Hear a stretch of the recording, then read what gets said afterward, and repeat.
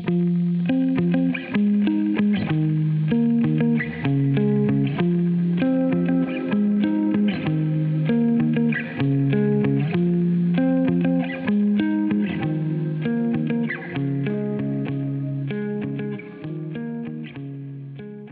we on the verge of, as a species, forming a new axial age in which we say we are one species on a planet with millions of others?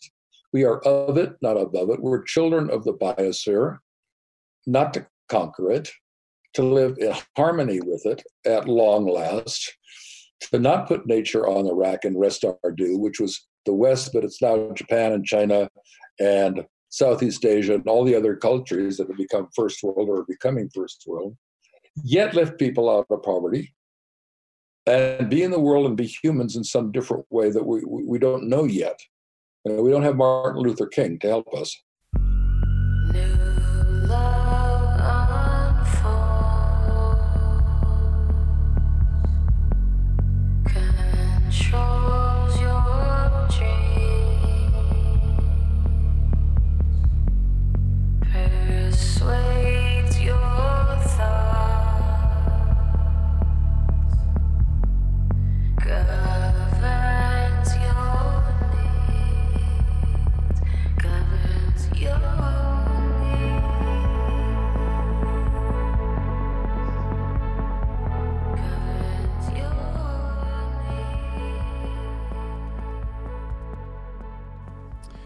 Hello and welcome to The Sacred Speaks.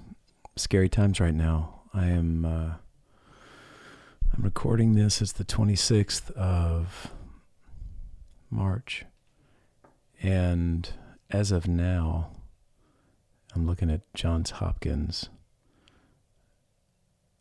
As of now, we've got 474,204 total confirmed cases of COVID-19, and the amount of deaths are at 21,353. And the issue, of course, is all that, and also the trend.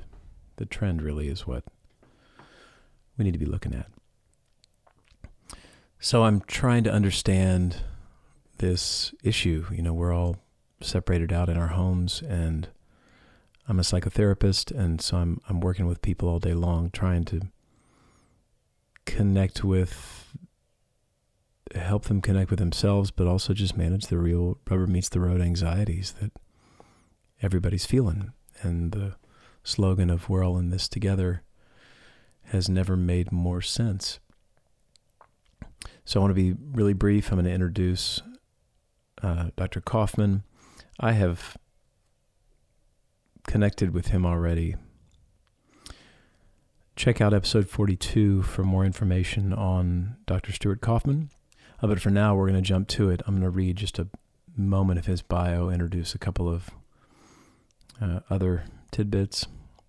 Stuart Alan Kauffman is an American medical doctor, theoretical biologist, and complex systems researcher who studies the origin of life on Earth. He was a professor at the University of Chicago, University of Pennsylvania, University of Calgary, and is currently Emeritus Professor of Biochemistry at the University of Pennsylvania and affiliate faculty at the Institute for Systems Biology. Check him out, look him up online, and he's wonderful. Certainly listen to the previous episode. I reached out to Stu because I wanted to know how he's thinking through what's going on, because I knew he would be. And it's helpful to consider that while, as he says, while the house is on fire right now, we also need to be looking ahead at how to kind of restructure the way in which we live. So, and that's primarily what the conversation's about. I think it's rather hopeful, despite the fact that things seem confusing on the one hand. The questions like, well, we've seen things like this before. What's different about this? Of course, not many people alive today have been through such a massive, worldwide movement, and we really are one voice right now that we know what's on everybody's mind. Okay, two things first. throughout the conversation, Stu mentions a couple of papers, one from Neil Ferguson et al. At Imperial College, which I have, and the other is a paper by Mikhail Prokopenko from the Center for Complex Systems at the University of Sydney. The first article by Neil Ferguson et al. Is Impact of Non-Pharmaceutical Interventions, NPIs, to Reduce COVID-19 Mortality and Healthcare Demand. And the Prokopenko article is Modeling Transmission and Control of the COVID Pandemic in Australia. So if you go to Instagram and click on the bio page, you'll be taken to the link tree, and I've included a link to both these articles. So if you're curious, go ahead at that route. I'll find a way to post it somewhere else, but for now, that's the link. I've read the articles, and they're scary. Certainly in the U.S. right now, where we're not seeing as much of an intervention as we need to.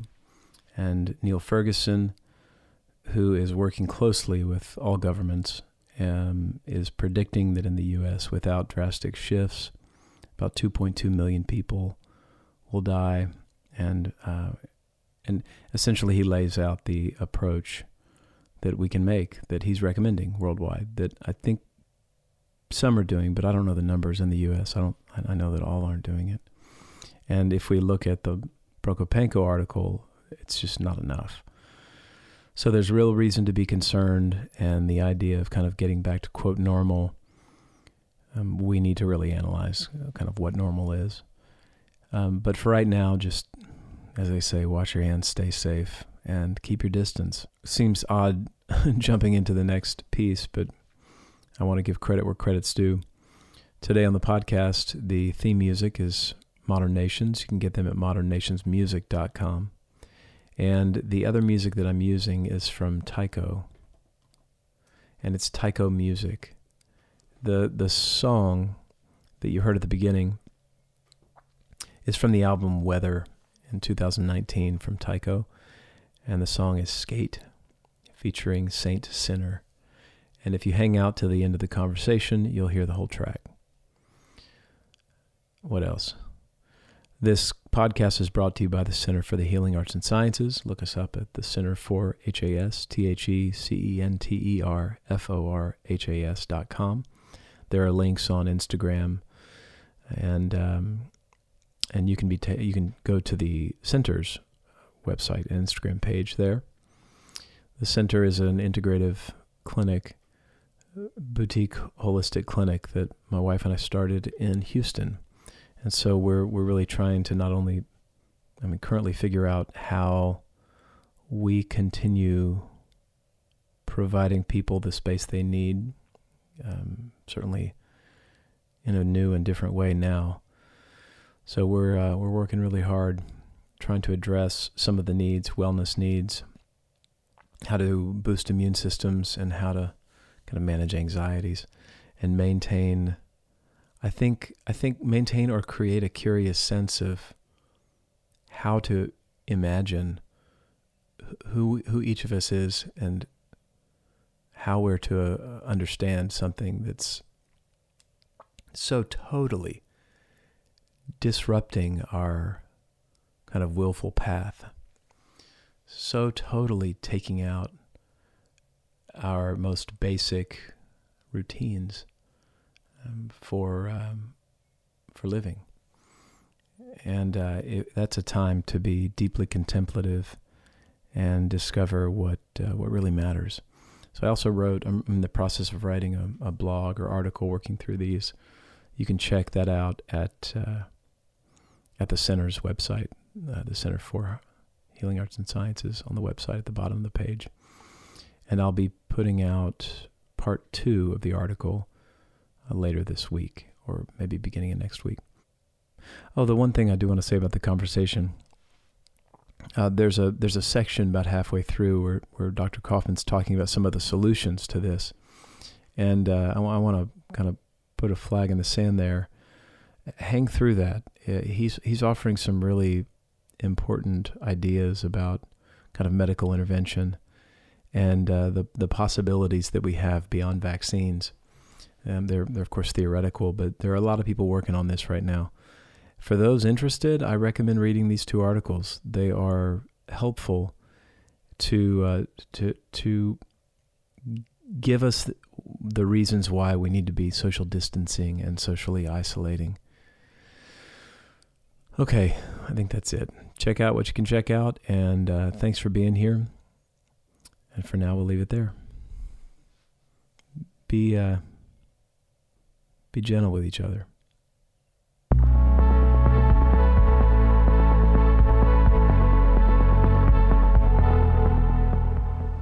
I want to dive in, and when I reached out to you, and I'm really grateful that you said you do this. My curiosity was, well, I wanted to know what you thought and how you're thinking through this, given all the languages that you speak. And of course, I'm talking about the various languages from biology and systems to economics and politics. And I'm sitting right here with a number of your, so I've got your book, Reinventing the Sacred, another book that you wrote, A World Beyond Physics, then a paper called Beyond the Stalemate, Conscious Mind-Body, Quantum Mechanics, Free Will, Possible Panpsychism, Possible Interpretation of Quantum Enigma, and then also a simple combinatorial model of world economic history. That's a lot. Yeah, what the hell? Well, and that's precisely why I wanted to chat, because I think one of the great things that you do is you tend to integrate and combine information from different sources. So if you would, we're just up and rolling. You good with that? Yeah, I'm good with it. Okay. Can I talk? What I'd like to do is talk about COVID-19 and what I think is going on now. Well, would you first, because considering there are going to be people listening to this that haven't heard our first conversation, which I'll direct people to, would you give just a 60-second bio of what brings you to be able to speak on this subject?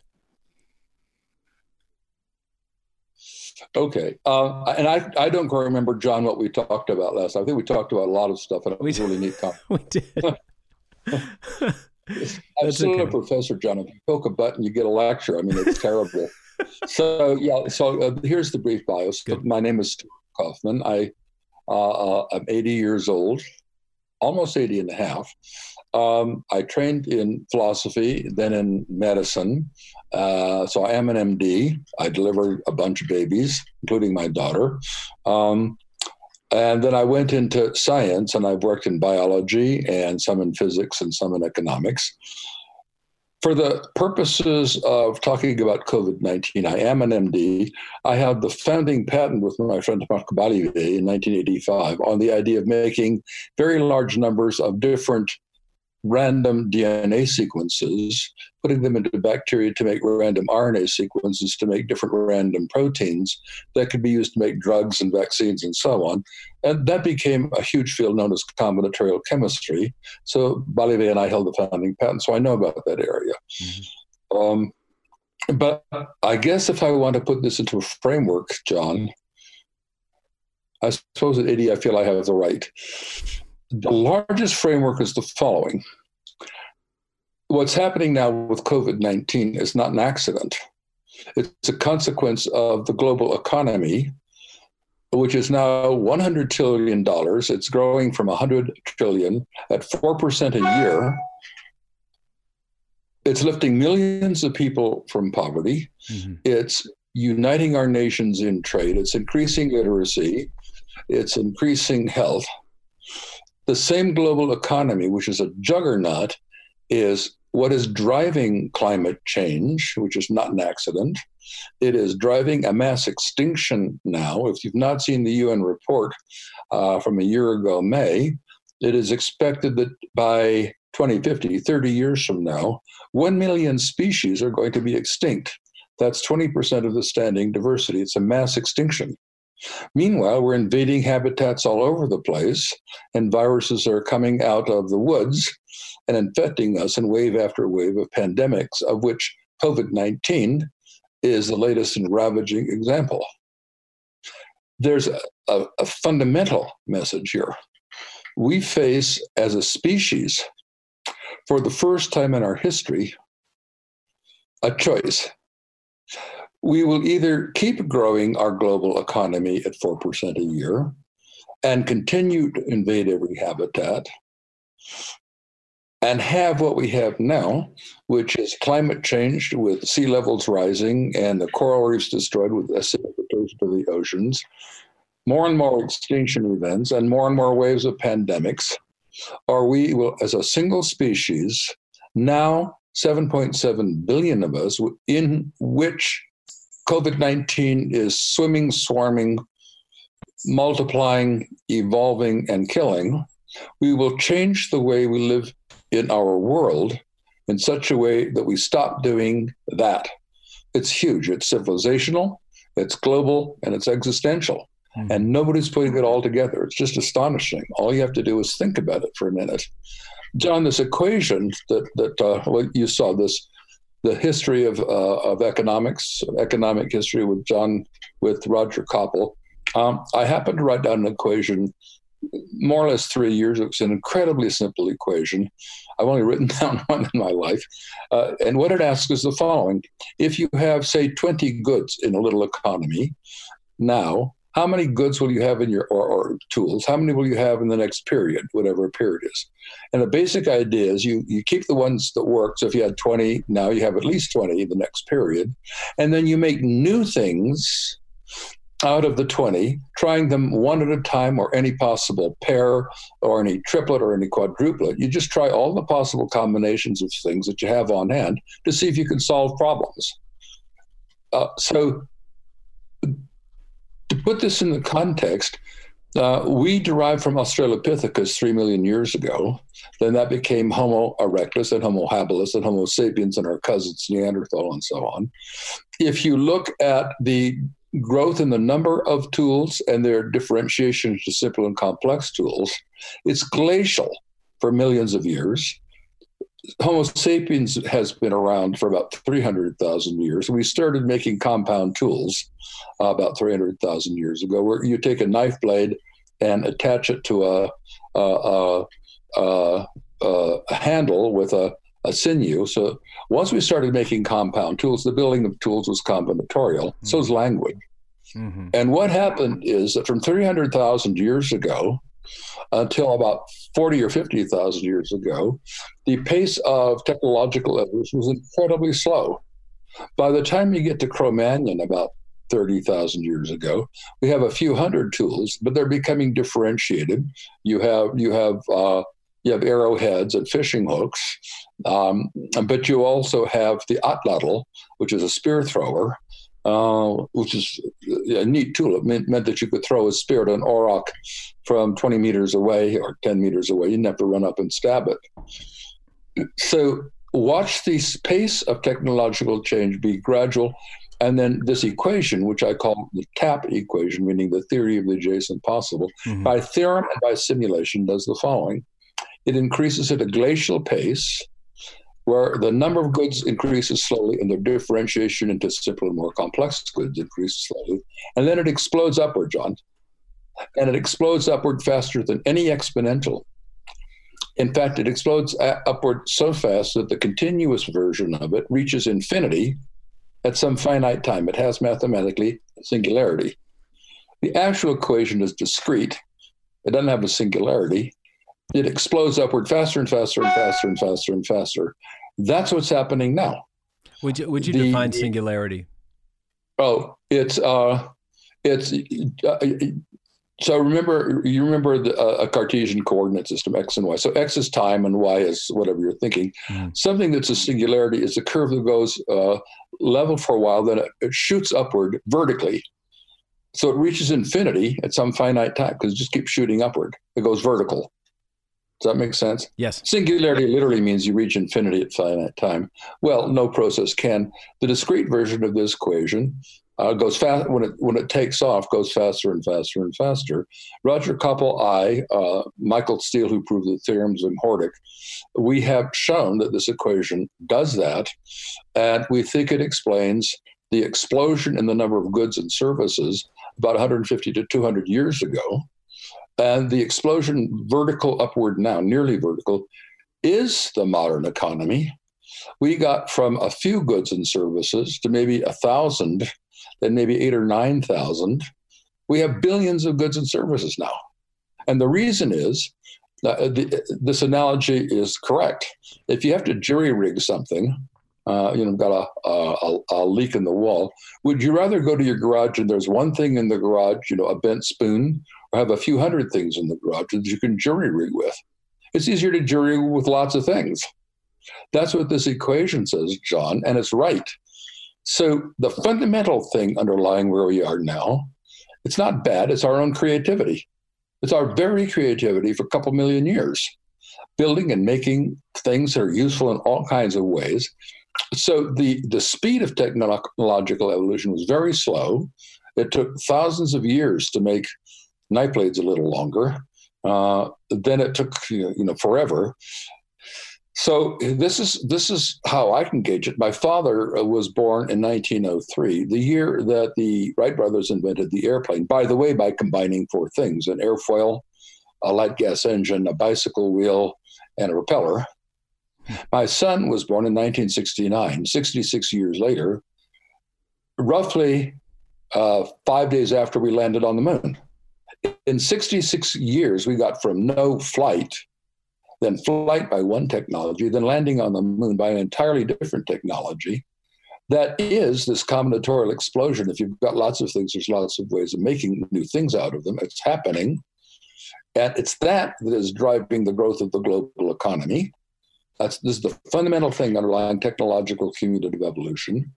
And it's this that is driving the global economy that's a juggernaut, that is going up 4% a year until a couple of months ago, that is driving the climate change we know, to say it again, mass extinction, which we sort of know, and right now it's driving COVID-19. We are, for the first time as a species of 7.7 billion years of us, 7.7 billion human beings, I think we are right now, and in the next couple of months, more aware that we're a single species than we've ever been. And the reason's right. We are a single breeding pool, pot, in which COVID-19 is evolving, breeding, killing. So to go back to where I was, the overarching issue truly is we must, as a species, confront the fact that we are doing this. We're not being evil, we're not being bad. Some of us are, but that's not what's happening. What's happening is we've got so many ways of making new useful things that we keep doing it, in part because we can make money, in part because, we like apps on our iPhones. In part, we're making useless things like purple plastic penguins for the poolside. And we have to make a choice. We really do. And I am hoping, truly hoping, Don, that the next several years are a teaching moment for all of humanity to say, okay, what are we going to do? So, and I couldn't be more serious. This is the biggest issue. It's what we're called upon to do. And I'd like to put it in a couple of other contexts, if I may. Gordon Brown was Prime Minister of the UK a number of years ago, and he said something that I thought was amazing for the Prime Minister of the UK. He said, we're all reduced to price tags. Well, we know we are in a consumer society. Pertinent to your career and mine, John, is reduced from what? And as soon as you say it, you start to know the answer. We're reduced from the center of our humanity. The center of our humanity is not buying brooms, although they're useful for cleaning, and it's not buying things. It's not consumer activity. Lots of people have existed without that. The center of our humanity is somewhere else. It's not this, and we have to find it again. That's what we're reduced from. So that's spiritual, but practical I'll get to too. So let's think about the global economy. The flow of goods in one direction is the flow of money in the other direction. So that's GDP. How does GDP increase? Well, either the same goods flow faster, or you make new goods and they join the old flow and that all flows faster. And one of the ways of making things that flow faster are things like planned obsolescence and things that break. And we're earning our living by it. We really are earning our living by it. We can't keep doing it. The global economy is growing at 4% a year, and we can't keep doing it. So some thoughts cross my mind, and I'm not an expert, but obviously one is the circular economy that we're all thinking about, that you take the stuff and you reuse it and you recycle. But another thought's the following. This might be of use. I don't know that it is. I have a friend in Sweden, Lars Larsson. His family has lived on the same land north of Stockholm for 1,000 years. And Lars has a barn that's 500 years old, made out of wood, that he uses. Well, that's pretty lovely. And then you think, what if we made things that lasted a lot longer? People did 200 years ago. We didn't make things to throw away. We passed things down from generation to generation. Well, if we made things that truly lasted longer, the velocity of goods would slow down. So GDP would either go down or it wouldn't go up as fast. So we wouldn't earn as much money. But to be simple about it, we wouldn't need to earn so much money if we've already bought the things that last a long time. Could we do that? Well, people did in the 18th century. Yeah, but we didn't have the technology. Huh? We didn't have that technology then. It's kind of, we're competing with ourselves here then in this model. We are. And there's one more thing that I think this is true, and I find it fascinating. There's pretty good data that hunter-gatherers today work 3 to 5 hours a day. We work 8 hours a day. Why? Yeah. Well, the hunter-gatherers, when they work, they really work. They're running after whatever they're running after, and they might starve. But there's reasonable grounds to think that 20,000 years ago, the average person was as well off as most people are today. And there's been a lot of work on it. Suppose that we could possibly get interested in making things that lasted longer, let GDP grow at 0.1% a year, figure out how to lift millions from poverty. It's working. We have to lift millions from poverty. Find our centers again as humans, have more leisure time to do so because we're working 3 to 5 hours a day, and revisit our ideal of what it is to be a human being. As in the Greek ideal of eudaimonia and the well-lived life, we have no notion in modern society, and certainly in America under, for example, our president, we have no idea of the well-lived life. So this is also an enormous opportunity. This is the biggest crisis humanity has ever faced. It's worse than World War II. More people may die. Let me stop you there for a second, Stu, because I'm done with my peroration. I want to jump in here. I couldn't mean it more seriously, John. So, and that's part of where I see a lot of skepticism. I before we spoke, I actually just wanted to check into social media and see what all the various arguments that are going back and forth. And what you have are people that are saying, look, this thing is not deadly. It's got a low kill rate, so to speak. And you see the like HIV/AIDS, Spanish flu. There are all these. It's compared to all these other viruses, and so. But you're concerned in a different way. What's the difference for you than something like the Spanish flu from 1918 or the plague even earlier?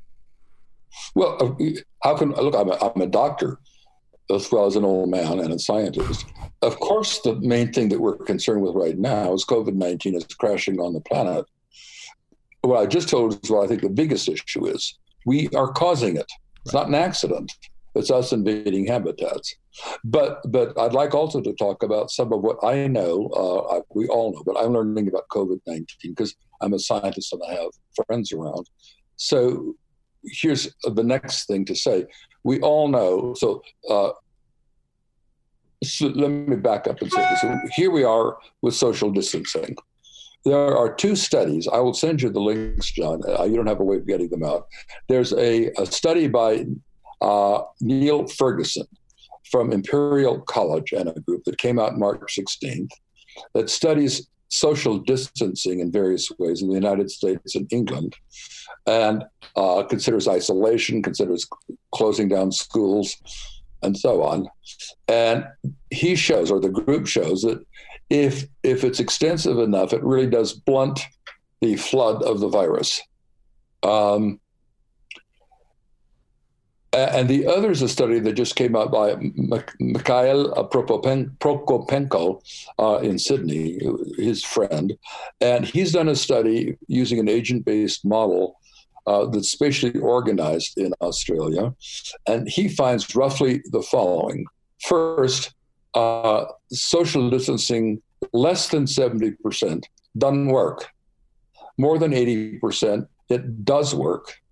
If you're at 70% and up, school closings help by about 10%. Mm-hmm. Below that, school closings don't help.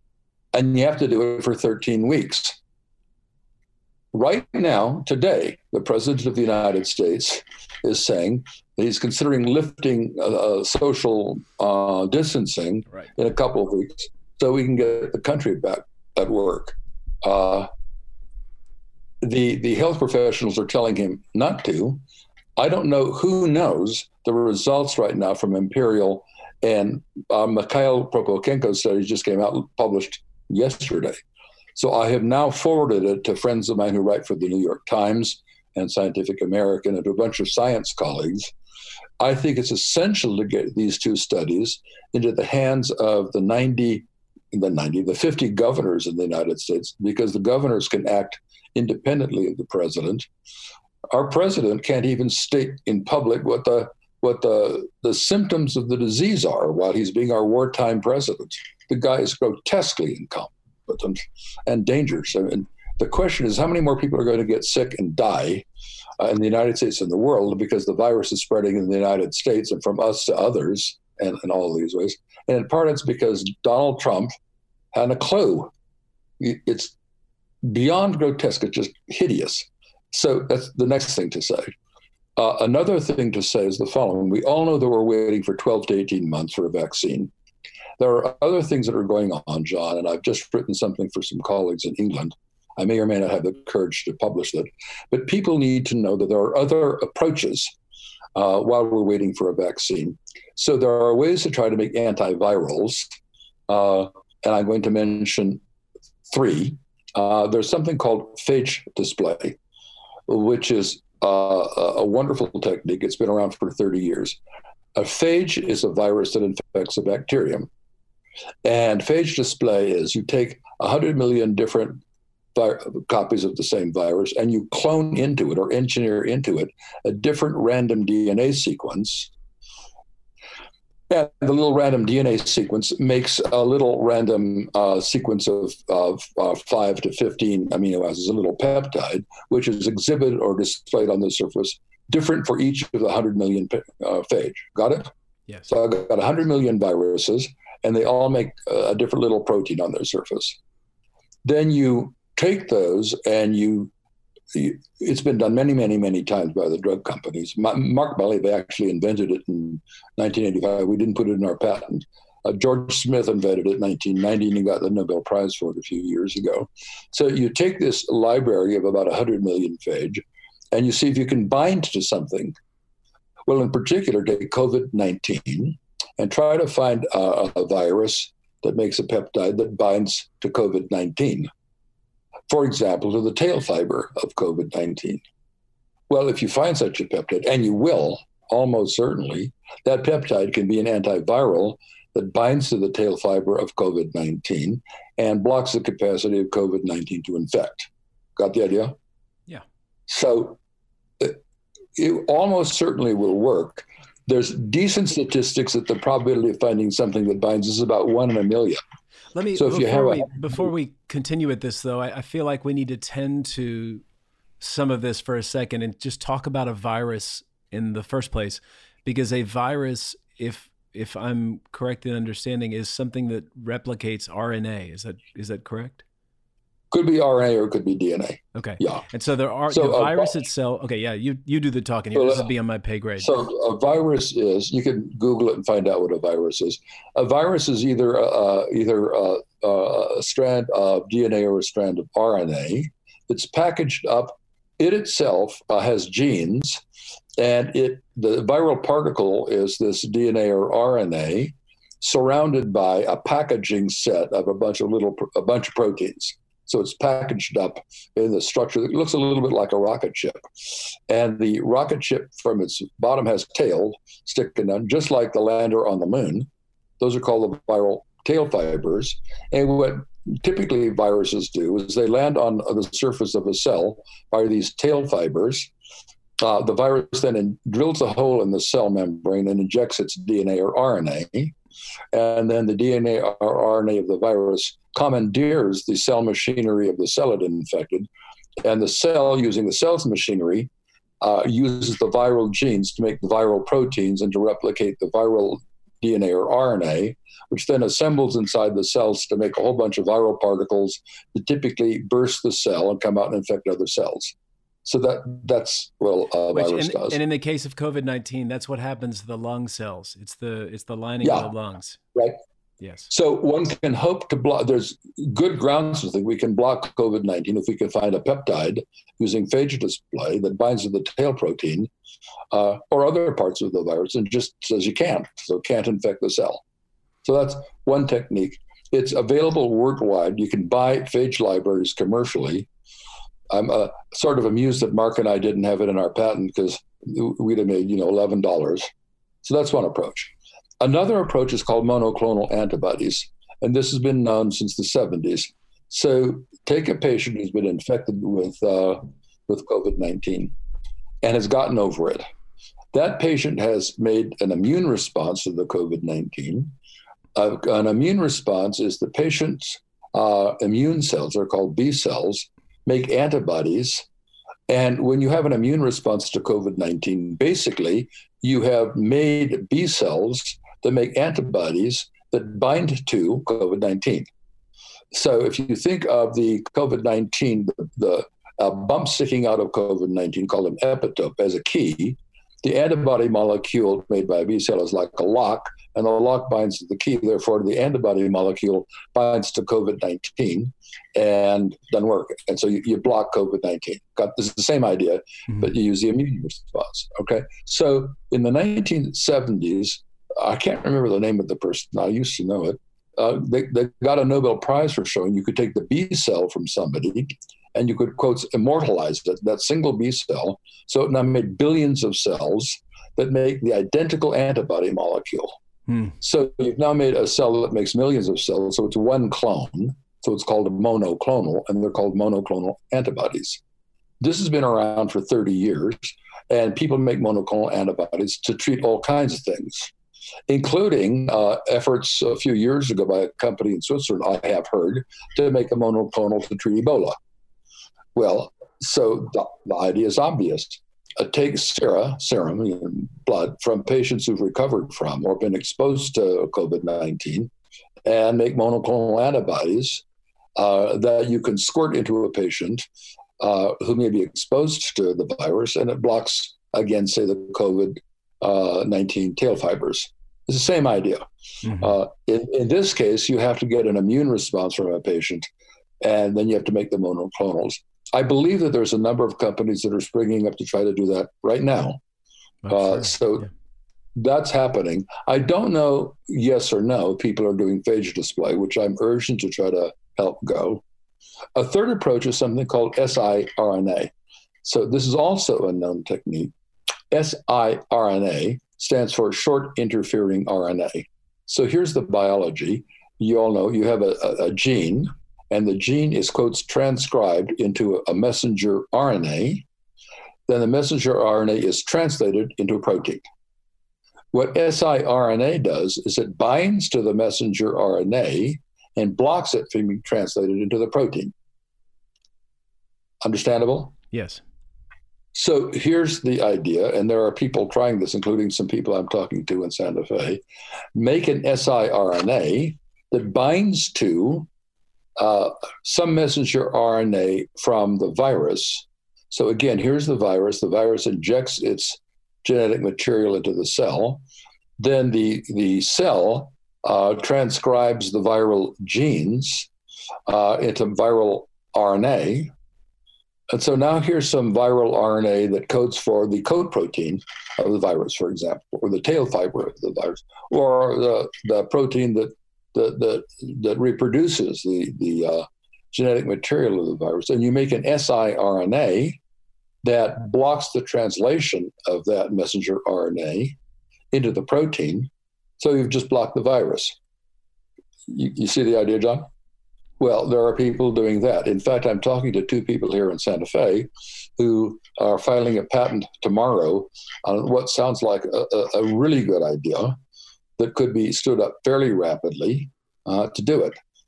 So that's happening. I got one more to tell you about, if I may. Please.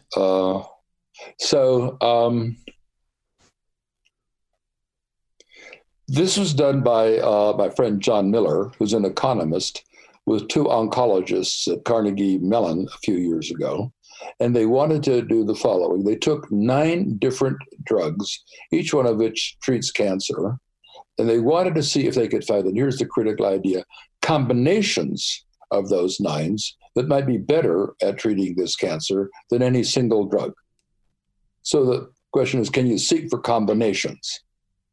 So I'm going to tell you what they did, then what might be possible. So they have done this, and it's published. I'm trying to get John's paper. I can't quite. He's at Carnegie Mellon, John Miller. So they took Petri plates with a cancer cell line, and they treated with combinations of these 9 drugs. So let me define a combination. I've got 9 drugs, 1 through 9. A combination is drug 1, 3, 4, and 7. Present or absent. Well, there's 9 drugs, so there's 2 times 2 times 2 to the 9th. They're 516 or whatever it is, possible combinations. So take a combination. I just gave you one. I get whatever I said, 1, 3, 4, and 7. And they're present or absent. That's not tuned concentrations. And treat the cancer cells in the plate and see how well you kill them. Now, score how well you kill them. Now, mutate the combination by adding a drug not present or removing a drug present. So if you had 1, 3, 4, 7, add 8 or delete 3. So there's a specific number of 1 mutant combinations, right? You with me? There's really crux. Yes. Okay, and it's not that many if there's only 9. And so try all of the 1 mutant combination and see if any of them are better than the original combination. Pick the better one. Make the 1 mutant combinations from that. So you got whatever it is, 21 mutant combinations. Try those and pick either the best one or better ones and keep doing it until you can't get any better. You've climbed to a local optima on a fitness landscape. It's like getting to the top of a peak in the Rockies. And so that's called climbing a landscape, or a clinical landscape. There's a big literature on it. And they found that they were able to climb to an unknown combination of 3 cancer drugs that worked better than any of the pairs or singles. So it's possible and published, and it worked. Hold that. Now, here's something that should be possible, John. I'm not sure it is, but let's be careful. It must be possible. I'm being silly because it's of course possible, but I assume that we could take human cells and infect them with the virus, COVID-19. So we've now got live human cells, say a cell line, infected with COVID-19. So it's incredibly dangerous. But there are facilities for containment. They're called P4 facilities. We have them at Fort Detrick. And big drug companies probably have them. So imagine that we have now, so with that in mind, suppose that we can take a library from a drug company like Merck, and there are thousands of FDA approved drugs, including the ones that we're trying right now from Gilead, and there's something from a Japanese company, and the malarial treatment that Donald Trump is touting and whatever. And right now we are trying them one at a time. But there's all kinds of drugs. There's things for treating blood pressure and so on, okay? I'm going to make this real in a moment, but let me tell you the idea first. So we can take all sorts of drugs that are already FDA approved, and we can try treating our cell line transformed with or infected with COVID-19, and see if pick nine drugs out of the drug library intelligently if you can, and hill climb and find combinations of already FDA approved drugs that can treat. You have the idea? Mm-hmm. Okay, so that's possible, but there's grounds to think that will work. And people don't know all of this. Very few people know. Years ago, I had the idea that cancer is a disease in which cell types different abnormal cell types. It's not just due to somatic mutations, it's an aberration of differentiation. If you say that, then there's a possibility that you could trick a cancer cell into being normal by causing it to differentiate into a normal cell type. Is that idea clear? Cells differentiate into one another. Yes. From the fertilized egg. So about 10 years ago, Sui Huang and I and some others, we were at the University of Calgary at the time, and Sui is now at the Institute for Systems Biology, and Joseph Zhao. Sui did the work. I got $3 million from the Canadian government. We screened 1,500 FDA-approved drugs and asked for each one of them, if we drip you onto a cancer, an immature cancer, breast cancer cell line, can we induce the cell to differentiate into an adult breast cell? So we're trying to induce things to differentiate. And we screened 1,500. We found 15 FDA-approved drugs that in fact could cause this breast cancer cell line to differentiate into an adult breast cell. And then we showed that, in fact, they changed their patterns of gene expression from one cell type to another. Well, this has nothing to do with COVID-19. What it does show is you can find drugs that were created for one purpose that could do something as remarkable as taking a cancer cell and causing it to differentiate to another cell type. John, we know that works. And it's in general trying to find drugs that can be used for something that's not their standard purpose. Put all that together with, for example, the success that Sui and I had, and Joseph Zhao and others, we will be able to find combinations of drugs that right now are in the pharmacopoeia that will be able to treat COVID-19. And we could probably do that reasonably fast. I don't know what reasonably fast is. And if we can do that, they're already FDA approved. They wouldn't need full clinical trials. I don't know what they would need, but you'd have to establish that the combination was safe. Well, if that could get stood up fast, sorry for grunting, if we could stand that up fast, we might be able to get antivirals, in 4, 5, 6 months, not a year to 18 months. And we understand what that means. Here's the study out of Imperial and Prokopenko's study saying we can flatten the curve and not overwhelm the hospitals if we can get antivirals with some kind of time delay, 1 month, 3 months, 7 months, of some kind of efficiencies in knocking down the disease. How will that alter the pandemic? So I don't have a lab. I'm just an old man. Well, 80 years old. So I'm trying to make this stuff happen by contacting people. So I have a friend who knows the chief scientific officer at Merck, for example. Well, this is, as soon as you've heard it and heard that it's worked, it's a pretty obvious idea. I don't know that anybody's trying it right now, but it isn't that hard to try. Well, the thing that, if we back up, because what we're listening to is how you're combining all your creativity and getting into the solution. You're able to have an idea of how to solve for this massive problem. If we back up way far, we can say, Stu, you sound concerned about what's happening, rightly so.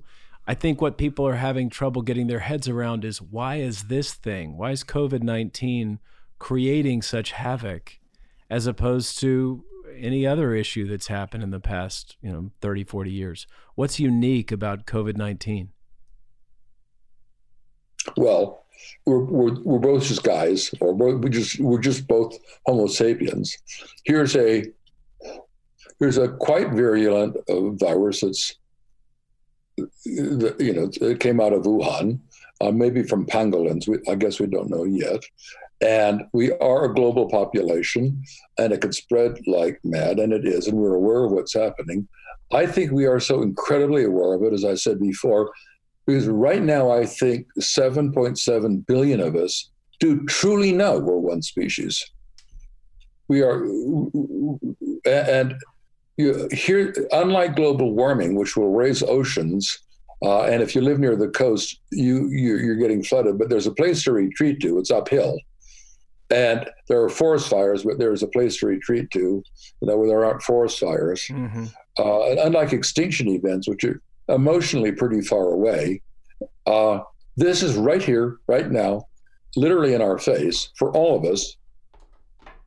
I think we're incredibly aware of the fact that we're one species right now, John, and we are. That's why this is not now, but in the next 2 or 3 years, it's a global teaching moment. It really is existential. It really is global in its civilization. If we do not alter the juggernaut global economy, it's going to keep happening. We're going to keep having waves of pandemics. Well, because it seems to me that there's two layers there that we're really operating on. There's the biological layer, then a psychological layer, certainly spiritual and interpersonal. Yeah. But and this is hard for people to grasp because there's definitely a biological threat. That's overwhelming. It's obvious. Yeah. But there seems to be something else that's present here because most people I talk to are a mixture of terrified and also full of life and ready for change. Of course, there are people that are having significant economic hits, and we're just ramping up on this thing. So you seem to be acknowledging the biological threat and almost indicating that we're in for more of these things, as many people have suggested, because of the nature of climate change. But then there's this also related issue around our psychology and how that flows into our culture and our creation of technology, and that issue is in need of some kind of radical shift. And so that we're kind of, there's a combination here of yes, we have a biological threat. Yes, on some deep level, we're all well aware that the way we're living with overpopulation, globalization, the economics, the way we're living can't sustain. It's not possible. So, right. So would you speak about that for a second? I don't know if I'm drawing those bridges enough, but... No, you absolutely are, John. Okay, good. We all know it. We are caught by the tail of the tiger of 21st century capitalism, which is wonderful. It really is lifting millions of people from poverty, and we have to continue to lift millions of people from poverty. We are not in the world. We need... this is going to sound grandiose, and I don't mean it, but Toynbee talked about the birth of civilizations, their maturation, and their death, and that in the death of a civilization, there was a spiritual rebirth. He may have oversold it. The canonical case is the end of the Roman Empire and the birth of Christianity. Well, for 1,000 years in Christianity, the aim wasn't welfare in this life. The aim was where would you be in the next life, in heaven or hell? And we, human beings in Western Europe, did that for 1,000 years. We can be in the world in quite different ways than we are. Native Americans aren't in the world the way Western first world civilization is. We weren't in the 17th century. We weren't in the 15th century in the West. So Native Americans and Native peoples, in the broad sense of Native people, aren't in the world this way at all. Oren Lyons is a very well-respected Native American who speaks on these topics in front of the UN all the time. We need a profound spiritual transformation. Basically, we need Jesus, and we don't have Jesus. We need some leadership, something that guides us to, I think, well, who am I to speak? I'm just another person. Just think of Gordon Brown's statement, we're reduced to price tags. We all understand it.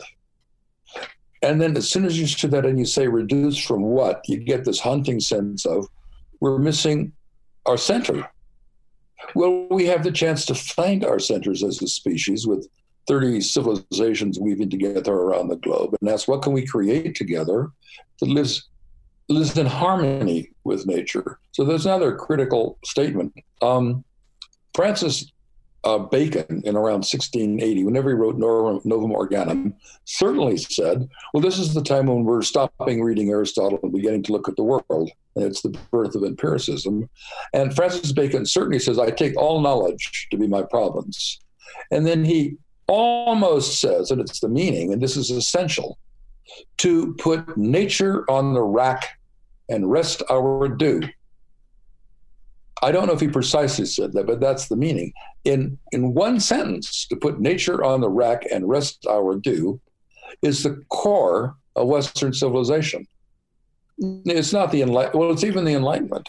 We are resting from nature our due. We put nature on the rack. We are above nature. We are not of nature. Well, that isn't true for lions. That isn't true for the Aboriginals in Australia 400 years ago. It's true for Western civilization. So we've done wonderful things, but we have to become of nature again and not above nature, or we're going to kill ourselves, and we're going to kill millions of organisms and at least 1 million species in a huge mass extinction event that's going on. A billion organisms died in Australia with the fires. Every now and then our news mentioned the fact that 1 billion kangaroos and wombats or whatever they are died. And the big news is that 28 people died. Well, it's terrible that 28 people died. Frankly, it's a lot worse that 1 billion organisms got killed in the wildfires that are there because of global warming, because we can't stop growing in our juggernaut economy at 4% a year, because that's where the money is and that's where our lives are wrapped up. And it is wrapped up that way, John. I mean, you're earning a living, I'm earning my living. Our meaning is all wrapped up in the global economy and what our roles are in that global economy. To jolt to something different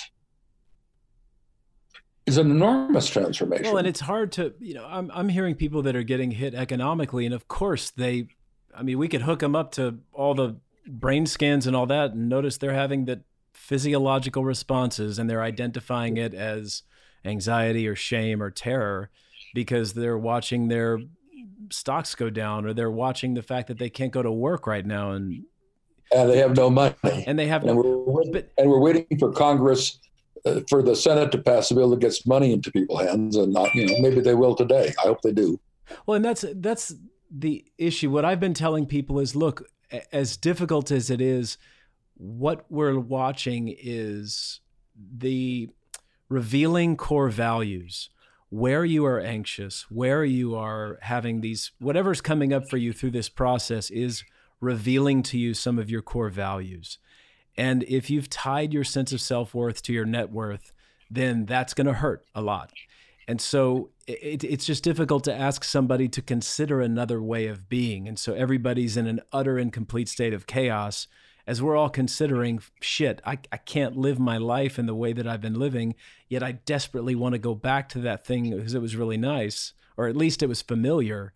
And now I don't know what to do. And so that sense of what I'm also seeing, the redemptive and life-giving piece of all this, is that creativity is coming online, innovation is coming online, and there's a lot of kind of radical thinking as people are put outside of their comfort and their comfortable and familiar zones into totally uncharted territory.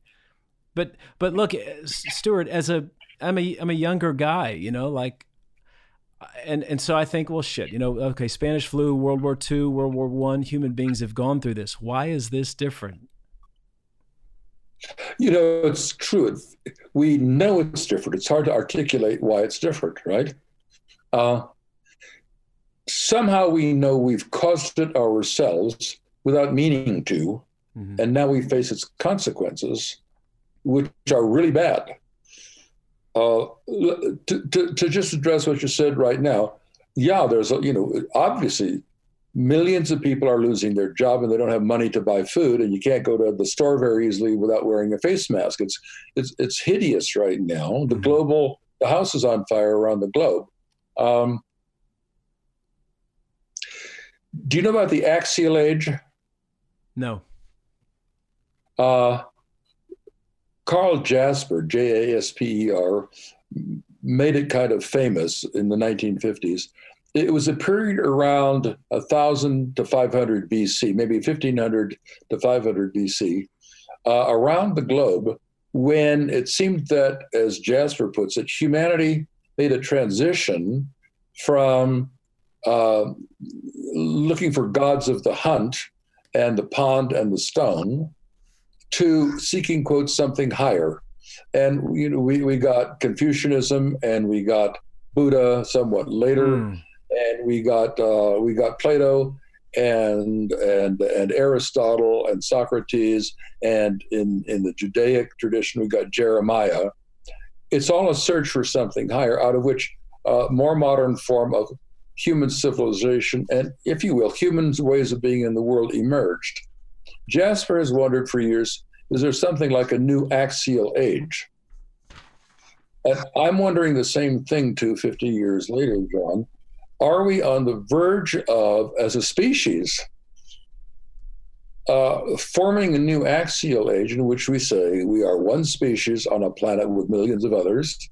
We are of it, not above it. We're children of the biosphere, not to conquer it, to live in harmony with it at long last, to not put nature on the rack and rest our due, which was the West, but it's now Japan and China and Southeast Asia and all the other countries that have become first world or are becoming first world, yet lift people out of poverty and be in the world and be humans in some different way that we don't know yet.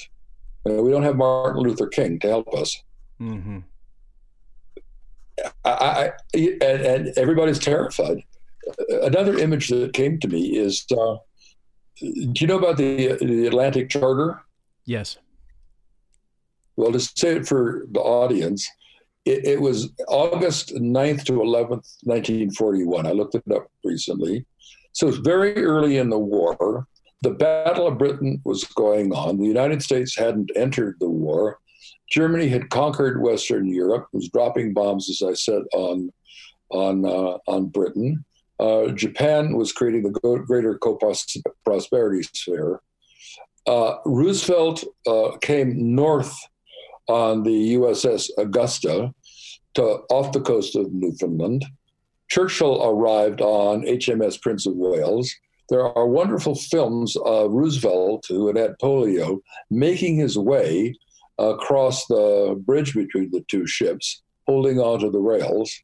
Churchill and Roosevelt talked about the post-World War II world a year and a half after the war started, or a year after the war started, year and a half, I guess. And they came up with 8 points. They didn't call it anything special. It became the Atlantic Charter. What's staggering to me is, before the war was over, before there was a grounds to believe that we would win it, two of the best leaders in the Western world got together and they conceived of a post-war world. We need now to conceive of a post-COVID-19 world where we're causing the damage. Mm-hmm. And in that sense, we need something like to be grandiose, a global charter. If ever there was a time that it was possible that we could do it in the midst of this agony, John, with people not having money and they can't get jobs, then I have a 15% chance of dying at age 80 if I get this. The next couple of years is the time. Churchill and Roosevelt did this in 41, in August. Not in 40.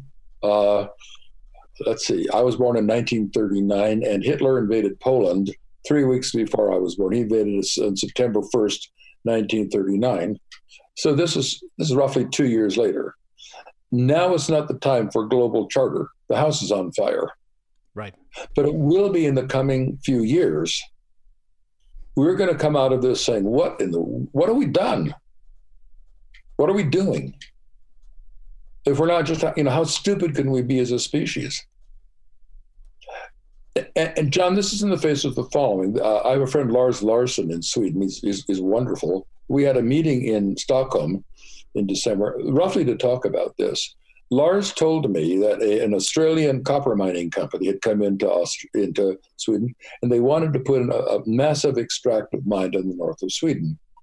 And the Swedish parliament said no. And it turned out there's an international trade agreement that overrides the Swedish parliament, and the Australian company is going to come in and can mine. Nobody's being evil. The people who created the international trade agreement are working for the benefit of humanity by making industry grow to build things we need, which is like copper, which is in war with the good people who are saying we can't have that. There are all of these agreements. The copper mine is the juggernaut economy that's going to continue to grow, and they're not being evil. They're mining copper, and we need copper. So these are just huge issues. They're global, civilizational, and existential, and we have to start thinking about it. And who's we? Yeah, God, that's right. Yeah, it does seem to be that our economic growth, our population, and our interconnectedness are simultaneously creating the issue, but also creating the necessity to have a solution. And I'm with you. I'm hopeful. I certainly feel full of life, trying to align for all of us to align. But this story is pretty old. I mean, number one, from a spiritual tradition, this is what Genesis was saying. I mean, the book of Genesis talks about and it's certainly our interpretation of the book of Genesis. On the one hand, we say you should be a shepherd of nature, and the other, it's dominance over. Yeah. There's something. God created everything for Adam to go out and make use of. That's right. Right.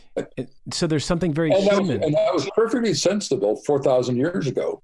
You know, we had been hunter-gatherers. We're partway into the agricultural revolution, and there's, maybe 100 million people or whatever there were. Go forth and multiply. But now there's 7 billion of us. But it's deep in Western culture. Yes. It's in Genesis, as you said, John. It's in Genesis, and it's in whoever I was just referring to. Well, put it on the rack and rest our view. It's the same theme. And it is the growth of modern civilization. It's the growth of technology from 7 stone tools to 1 billion tools by this tap process. It's us being smart, innovative, wonderful, nasty, more wonderful than nasty. But now here we are. We've done it. But what I think we're doing is we're acting unconsciously because we're not aware of the consequences of our actions. We don't think broadly and interrelated. We think this is shitty, but on some level we think pretty selfishly, and we operate by whatever's in front of us, and so currently people are unconscious of their attachment to their things, their attachment to, and this is not, I think we all do this, right? I mean, barnacles cling to something. We all burrow into a home and we create that space, and I'd be pissed if my home were gone, tomorrow. So there's something fundamentally human about this, but it's that it's unaware. It's that I think that's kind of the essence here, is that we're unaware of the kinds of outcomes of what we're currently doing. And so therefore we just keep doing what we've always done. Yeah. And yes, I don't mean to have a funny voice. Yes. And I don't think the phrase juggernaut global economy is wrong. It is a juggernaut. It has enormous momentum. We will keep doing what we've been doing. It's what we know how to do. And again, it's not us being evil. Our inventiveness as 7 billion people now collectively isn't different than it was, 100 years ago in the early day, or 200 years ago in the early days of the Industrial Revolution, or Cro-Magnon. We're the same species. We're still being inventive. We're making funny fish hooks. Just we're making a lot more of them because there's a lot more kinds of fish hooks to make things with. And finally, we're exploding not to infinity. We're exploding vertically. I mean, if you plot GDP over the past 2,000 or 20,000 years, it's flat at about $400 a year per person until around 200 years ago, and it shoots upward, and it's going upward almost vertically now. And probably the diversity of tools is going up even faster than the number of people and the GDP. I mean, I have the impression at 80 that there's a lot more things that I can fiddle around with than there were when I was a kid. Yeah. There's a lot more widgets. The number of widgets per person is probably going up really fast now, and it didn't for thousands of years. Well, this tap process is why. So I've got to go in about 7 minutes. I've got a patient, and I want to be able to tie this up and also reconnect at some point, because I'm going to be swimming through this conversation quite a bit over the next couple of weeks. So what do you think it's most important? Oh, I got two questions actually. The first is, how long do you think we're going to be operating in the way that we're operating, with social distancing, isolating, with your knowledge of how viruses and systems work? What's your prediction? John, I'm not an expert. There are these two studies, again, by, I think it's Neil Ferguson. Anyway, it's Ferguson from Imperial College, that you can go online and find. And Mikhail, Mikhail, Prokopenko, Prokopenko, yesterday has online their study of Australia. And for Australia, social distancing works if it's over 80%. If it's under 70%, doesn't help. And it has to last for 13 weeks in their study, because you want to flatten the curve so that not everybody goes to the emergency room at the same time. Right. And school closings, the Prokopenko report finds, helps if you're over 70%. It doesn't help at less in Australia.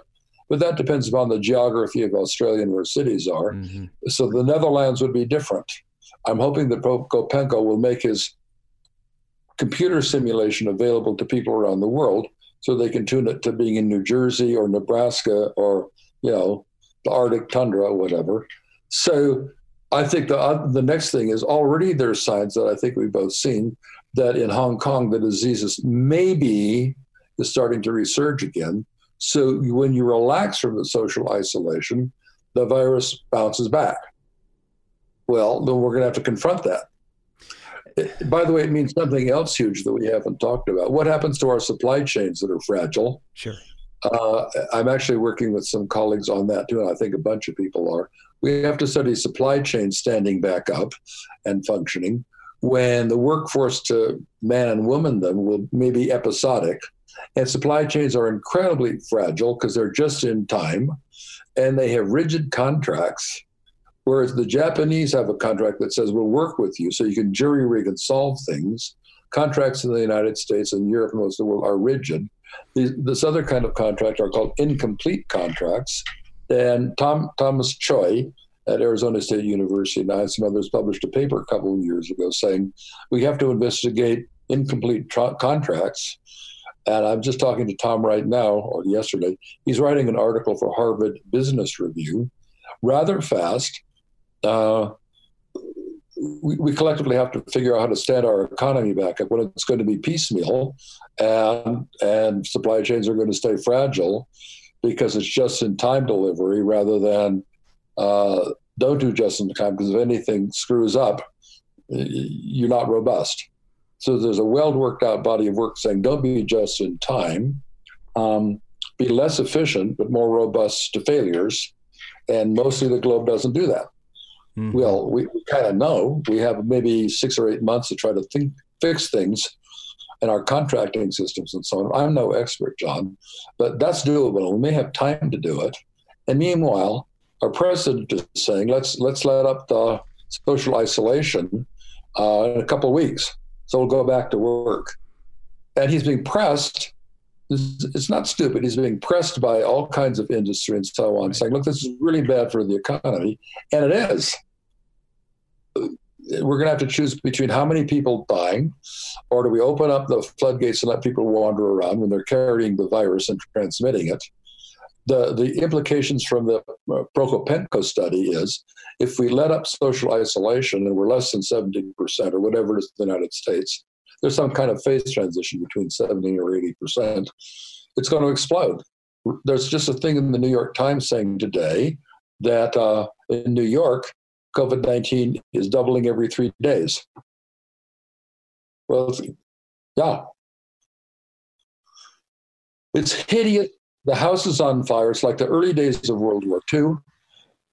It's the worst thing. I lived through World War II, but I was a little kid, safe in Sacramento in a Victory Garden eating peas. I stole them. We're in a similar situation, but this time we have caused it, not by being evil, but by being creative and building things. We're just overbuilding. Yeah, I think that what comes up for me is that we've all been through individual traumas, and anytime something happens in my life that seems completely overwhelming, I try to remember that I've made it through a lot in my life, and one of the best things I can do is suit up and show up as best as I possibly can each and every day. And when my mind tends to go into catastrophic thinking, I try to pull it back a little bit, because that's not a very healthy place to be. Although I want to imagine catastrophe in order, oddly enough, to be creative and prepare for what might be going on. So, okay, in closing, Stu, anything anything left hanging? I want to echo something that you said, John. You said we are seeing, and I think we are, an enormous burst of creativity around the globe. And I'm spending an awful lot of my time thinking, so, my goodness, what can I do? Mm-hmm. I think millions of are thinking, what can I do? How can I reach out? What can we create to deal with this? Right. So we're in a stage a little bit like when Pearl Harbor happened. This is going on in the United States. It's an emergency response, an emergency collector, out of which a lot of creativity can come, but we may have millions of deaths. So it's just possible that we can conceive of a new axial age in which we come to be in harmony with the planet, and we get there something like 10 years from now, or we move towards it 10 years from now. If so, this is hideous, but it will have been a miracle if that happens. We can do it, but we're going to have to come together to do it. Well said. I like the axial age piece, Stu. I do too. I barely understand it. Get Carl Jasper's book, or there's a couple of books on the axial age. They're just amazing. Okay, I will. Well, I want to leave it open. I'll email you, and I'm grateful for your time today, Stu. I really appreciate it. I'm grateful for you for doing it, and it's fun to talk. It's more than fun. This is what we're talking about right now is more important than anything else. Yeah. And I don't know how many people are thinking on this range of levels about it, John. So you're going to do a podcast. Please copy me on the podcast when you get in a link. I will. You will. What else can be done with the podcast? It could be written up and published. Yeah. Well, that's what I'm doing. It's crazy right now, Stu. I'm writing I'm writing papers on this. I'm recording songs that I'm writing on this. I'm talking to people. We're working with people in their homes to manage everything from anxiety to communication to routines and fears, and how to create meaning out of something. I think I'm certainly borrowing from some of the mythic ideas to try to story and narrativize this experience in a way that helps ground and orient people in a meaning that is beyond the kind of reduction of us into consumers and into price tags, as you said. That because if it's only economic and that's where our self-worth and sense of value is, then we're suffering greatly. But if that's just a part of us and we can conceptualize our experience beyond economics, certainly we suffer, but we suffer with meaning. And I think that's what Viktor Frankl was talking about in Man's Search for Meaning. Yeah, right. I agree. Well, Stu, really, it's great talking to you. I'm of course going to be dropping in on you every now and then, and I always love talking to you. Thank you for doing it, John. So do copy me on this. I will. And I hope people find it useful. That's understated, John. I'm right about what I'm saying. Yeah. I am right that this is civilizational, it's global, it's existential, and our species has to confront it, roughly speaking, now. And now is sort of within the next decade. Well, thanks, man. I'll email you as soon as I finish editing, and I'll send you the link. So stay safe, wash your hands and stuff like that. Yeah, you too, man. You too. All right. See ya. Thank you, John. Bye. Thank you.